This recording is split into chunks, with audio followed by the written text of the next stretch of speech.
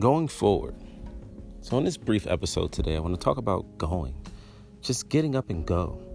You ever been around people or maybe even yourself where challenges came your way, you felt like you didn't get a break, you felt like someone's just had it out for you, or that you just couldn't get past a certain point, and why yourself, like why me?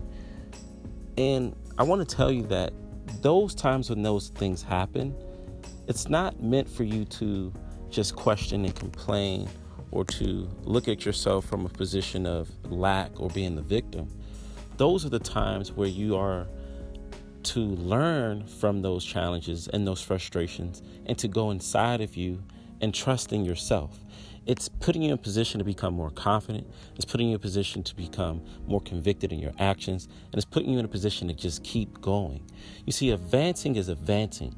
Whether you're going forward, sideways, backwards, up or down, it's part of the advancement. And you have to look at the advancement as the ability and opportunity to take all those situations and use it to direct you into your position of reaching your goals and your results.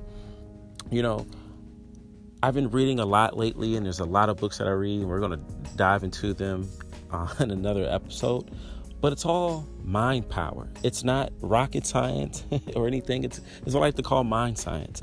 And when you combine that with the ability that you have your will to overcome anything, and if you're facing something, instead of looking at the challenge and the situation from a position of lack, look within and change your positioning and thinking around that challenge, so that way you can grow through it, and that way you can go through it and advance to your next opportunity. So that's it for today.